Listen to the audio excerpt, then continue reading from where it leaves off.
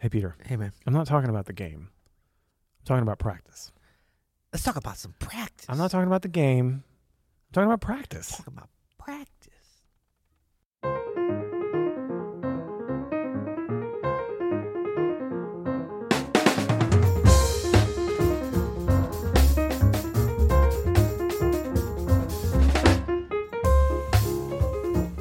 I'm Adam Manis. And I'm Peter Martin. And you're listening to the You'll Hear It podcast. Why are we speaking so softly? I don't know. It's the end of the day.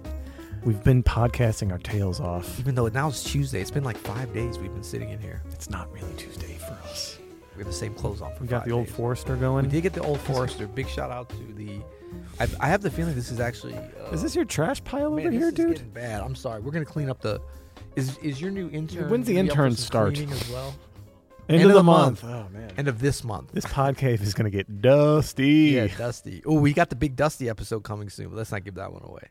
That's going to be fun. I don't know about that Dusty, one. New York. Okay. A lot of those people are still alive. Okay. Well, you'll hear. All right. Okay, so what are we talking about today? Today we have a question from email. Yes, we do take emails. You can go to openstudiojazz.com.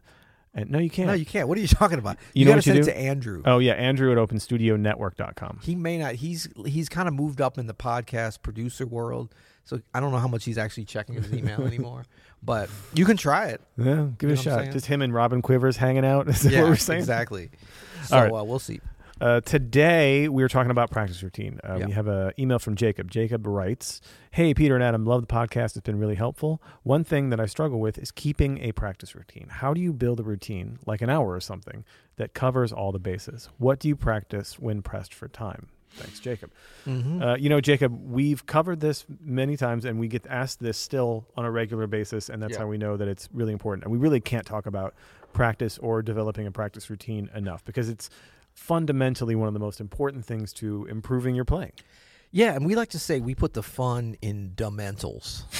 Okay, no, we don't. Anyway, The but mental and fundamentals. we put fun in the mental. No, but I mean, the thing about this is, I'm really happy about this question, because I remember when I struggled with the same question. Yeah. So it's always fun, like when, and it's not that I've mastered the practice routine or anything. No, never. But I think it is the thing that the more time you spend with it, the more successful you become with your ability to basically, execute productive practice. The more, like anything, it just sort of becomes automatic. So it's kind of like, have you ever skied before? Like Yeah. Yeah. You know how, like, when you first learning, it's like, how do you put the equipment and all this kind of stuff? And then once you know how to ski, you just kind of put the stuff on and go, things that you never think about before. Yeah. And I think that that's very much with the practice routine. Like, I never worry about, if I have an hour, like, what am I going to practice? Oh, for sure. I mean, I've already got a priority list going, and I can just kind of sit down and know that I'm going to be productive. But I do remember the kind of chronology to get to that point. So I think we can kind of help a little bit. I think it's very important what you're saying here, and I just want to reiterate that. Yeah. That first thing first, Jacob. You are not alone in this. Every musician. You are not alone. You're making fun of my empathy here, man. Come on, I'm trying to get in there with keep Jacob. talking, man. I'm a little background for you. You are not alone. I will be. Wait, now you got that song on my head. It's a great song. No, every musician who has a great practice routine has at one time wondered what to practice or how long to practice or any of these questions that we get all the time. So it is something that everybody deals with, and we're still dealing with, and it's just a lifelong thing. It's part of the gig is working on the practice. And I think that within your question, you've actually answered a big part of it, or you're already on to something. How do you build a routine? That's how, build, like, a routine, I think, is very similar to a habit. It's not exactly the same thing, but I think a routine is like a combination of several things, but most of them are kind of habits. Yeah. And so, like, a routine can become a combination of habits that you develop. And really, a habit is something that you do, in this case, we would probably measure day by day. Mm-hmm. So, like, once you get into the habit of practicing certain things, it becomes part of your routine. And then it becomes routine. Yeah. Like, where you just kind of sit down like, oh, I'm going to do this. It's like brushing your teeth or flossing or whatever. And then you fall off for a day, but you make sure you don't fall off for 2 days. That's one of the most important things I think about building a routine, is that you never let 2 days go by where you don't hit that routine. Now, you might not, you're talking about an hour, and I like that as a place to start as far as building that routine. But we've talked about before, I love this concept of having a percentage of time that you're practicing different things and keeping it simple too. Yeah. So it might be 25, 25, 25, 25, where it's like 25% technical work. That would be like scales and Hanon or whatever, if you're a trumpet player, or whatever that crazy stuff they do, Arbins and stuff. Yeah. Really just technical. And then 25% repertoire. Yeah. And 25% learning a solo. And then maybe 25% ear training. Totally. Or, and then there's other things you can bring in. But you're saying, then what if you have 2 hours all of a sudden? You think you have an hour to practice, but you're like, wow, I was supposed to teach a lesson and my student didn't show up. Yeah. So now you can kind of double up everything. So as opposed to saying I'm going to do 15 minutes of this or 20 minutes, I like to think about the percentage. Now, that gets tricky if you've only got 10 minutes. What are you going to do? 2.5 minutes? Maybe. Yeah. Or you might have to drop something off. But I think as long as you have at least 30 or 40 minutes or even 20 minutes to practice, you can certainly get through 3 or 4 different things. I think that's true. Yeah. Let's circle back to the beginning of that point, though, which I think is a pillar of this, and that is developing the routine. You know, and you mentioned not going more than 2 days. And I think the key to developing this routine is finding a routine that you can keep. That's the one that's the best. Right. Whatever is the routine that you can keep, that's the one that works. Yeah. So for me, and I've talked about this a lot, I saw a lot of growth when I switched my routine to first thing in the morning. Like before I do anything else, I head to the piano and I spend at least half an hour, most days an hour. Staring at it, crying a little bit. And then I... stroke it, love it. I procrastinate on emails for a while, and then I play 10 minutes. No. But I do, for me, early morning before too much stuff gets in the brain and I get too tired or whatever, it's perfect time for me. And it's the one that's worked the best, right? Yeah. And so, at one point in my life, it was late at night. Yep. So it's like whatever can work for your daily human routine, that's the one that you want to approach. That may be the most important part of developing a routine, actually, like making it convenient in a way. Like, talking about what to practice during that time. Of course, that's important, but just being in a routine as far as being at the instrument for an hour a day, like the more you do to make that easy, to make your practice area pleasant. Make it like clean or whatever put a plant there, put a bottle of whiskey, whatever you have to do to make it like, I want to be there. It's kind of like, it's your studio, man. Yeah. It's what you, I do a thing when I'm like on the road, especially like if I know I want to work out or go for a run and it's going to be like, I got to get up earlier than I wanted to, or it's going to be kind of difficult. Like I try to make everything, look, you got to get up early to do that. If that's when you want to do it, that's always going to be hard. Yeah. Even if you're in the routine of it, but make everything out. So you can't control the clock, or like say you're going to bed at 2 and you got to get up at 6 to go for a run. Like you can't turn back the hands of time. You can't do that unless you're Cher. Was that Cher? That was Cher. I don't think that's how that song goes. Well, I was sharing a little. I was sharing a little. I couldn't remember it. Sorry. If I could. There it is. That is. Yeah. So, but like, what can you control and make it more convenient? Yeah. Put out your clothes, like remove every other excuse or impediment. Yeah. So that once you're like, well, I might as well do it. It's easy. It's here. And then you start to get into the habit of it. You get in the rhythm. And then you're like, whatever, I'm doing it. So like you're going to the instrument in the morning. Then you can kind of go next level and be like, let me optimize my time and really do the stuff maybe in an order that works well, because you can also maximize that hour. Yeah. Like you want to have a flow to your practice that really maximizes, and that also gives flexibility if you get to go to 2 hours or 4 hours or whatever, and those nice little surprises come up. You don't want to be limited to that hour either.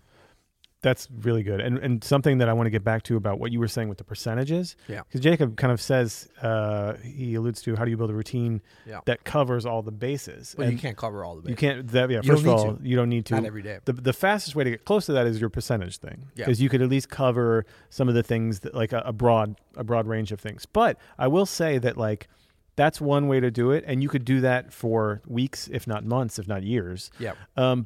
But you might burn out on that way. Right. And sometimes you might just want to take an hour and just play a tune for an hour and see what happens. That's right. Or do 2 things, or maybe not even have a plan. But the idea is that when you start getting burnt out, like, I don't really feel like heading the piano today because I don't feel like doing 20 minutes of scales and 20 minutes of whatever. Right. Do something else. Switch it up. You know, that's the beauty of self-practice, is that we can kind of be our own coach. And when is there any other way to practice than self? Yeah, you can group practice. Yeah, I mean, well, if you're like in sports. Like, is that legal in every state? I don't think so. But don't feel beholden to any one way to practice. Right. Well, what's great about that too is something that I believe deeply and was really ingrained in me by some great teachers. Really, kind of started with my parents. Is that the most important thing about a practice routine is time at your instrument, time holding your instrument, That's time, yes, of course you want to be doing the right thing, and that will come. Like, you have to have faith. Like, that's what I was talking about at the very beginning. Like, once you've done this a lot, it becomes easy to optimize and like do the right thing that you need to do at the time, because you're just kind of in the habit. It's like if you go to the gym all the time, you sort of know, just because you know your body so well, today I got to do shoulders. You don't have to think about it and have an app to tell you all that. You just know it. But at the beginning, you got to kind of be told that. But regardless, it's just like, with the running thing, people are like, well, what equipment? Like, everyone wants to get all these impediments to actually just being out there running. It's time on the road, man. Like, just go out there barefoot. Yeah, I mean, you suck. Yeah. So it doesn't really matter what kind of shoes you have. You're not Elliot Kipchoge where you got to have the best shoes anyway. For sure, yeah. Wait for that so time at the instrument is the most important. So that should give you kind of a little bit of a relaxed thing. Like, the routine is just being like, you're in the routine of being at your instrument every day. Yeah. And then look, and then I think the other part that is more important than any of this other stuff is don't let 2 days go, because then that's when it gets to be easy, I've found, to lose a routine. Agreed. 1 day things are going to happen, and try not to even let 1 day go. But if 1 day does, don't get down in the dumps or be like, I'm throwing everything out. I got to go read a new book before I can get back going. No. Get back on the horse the next day. Agreed. Yeah.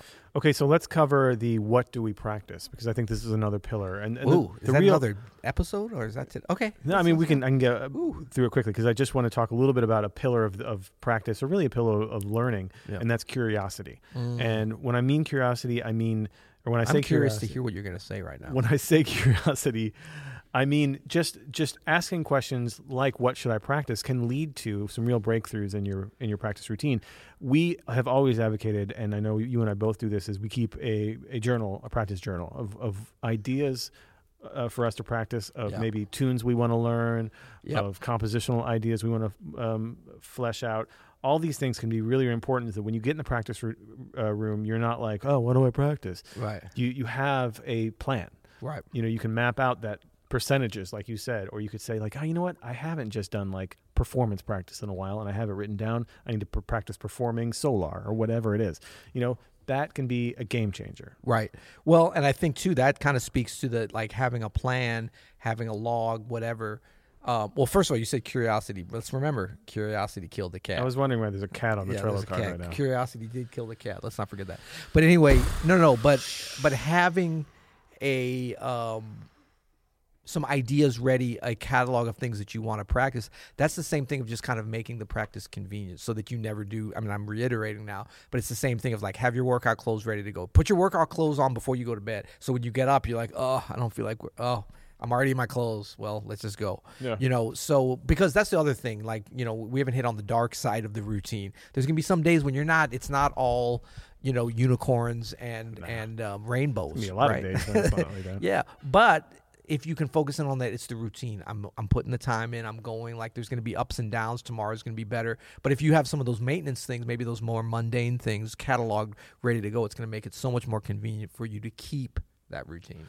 One last thing before we go, because it's about time to go. Two things that I think you got to put in. Because we're working 9 to 5 and we get this job done. Okay. And it's 4:56. Yeah. No, so a couple of things that I think are really important, and we talked about before, but I think is important enough to reiterate.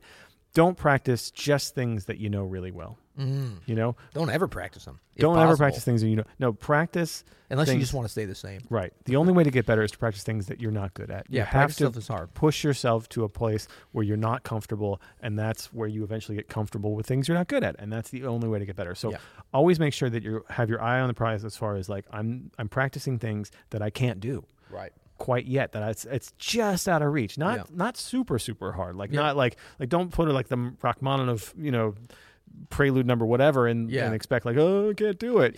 Do something that's just out of reach. Right. It's still within your grasp, but you got to reach for it. A tune. But it can be a technique too.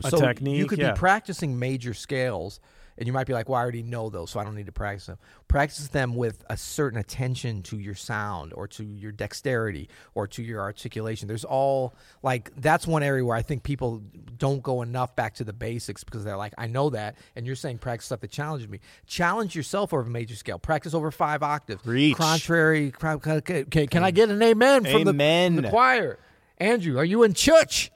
Okay, he's not there. Okay. This was rolling into my next thing, which was like those things that you are just those out of who reach. Teach, preach. Those concepts that you can't quite do yet don't have to be super fast, blah, blah, blah. No. They could be fundamentals and should be fundamentals. Like take a cue from professional athletes. Yeah. The best professional athletes in the world still practice fundamentals every day. They're just trying to get as close to perfect with them as they can. Because they're mental. They're putting the fun in the mentals. Okay. Come on, man. So you asked me here, like, what do you practice when you're pressed for time? You ask us. A lot of times I'll do the chromatic scale slowly, just because it's a fundamental. I try to control it as call to practice.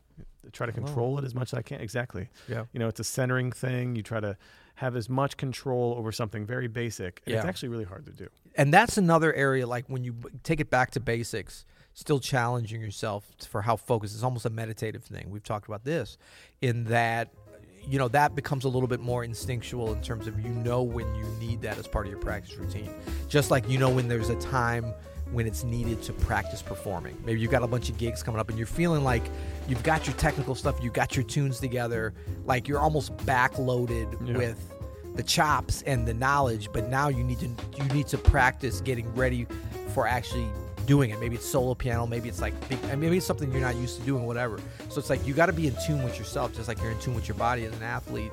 We're in tune with the mind of an improviser and all those kind of things to sort of start to know. But don't worry about this stuff too. I mean, this will come. Yeah, that's kind of like next level stuff. If you get a little bit of this each day, that's fine. Yeah, keep the journal. Yeah, keep the journey and keep on the journey. And listen to Journey. Love that band. And until tomorrow, you'll hear it. Okay.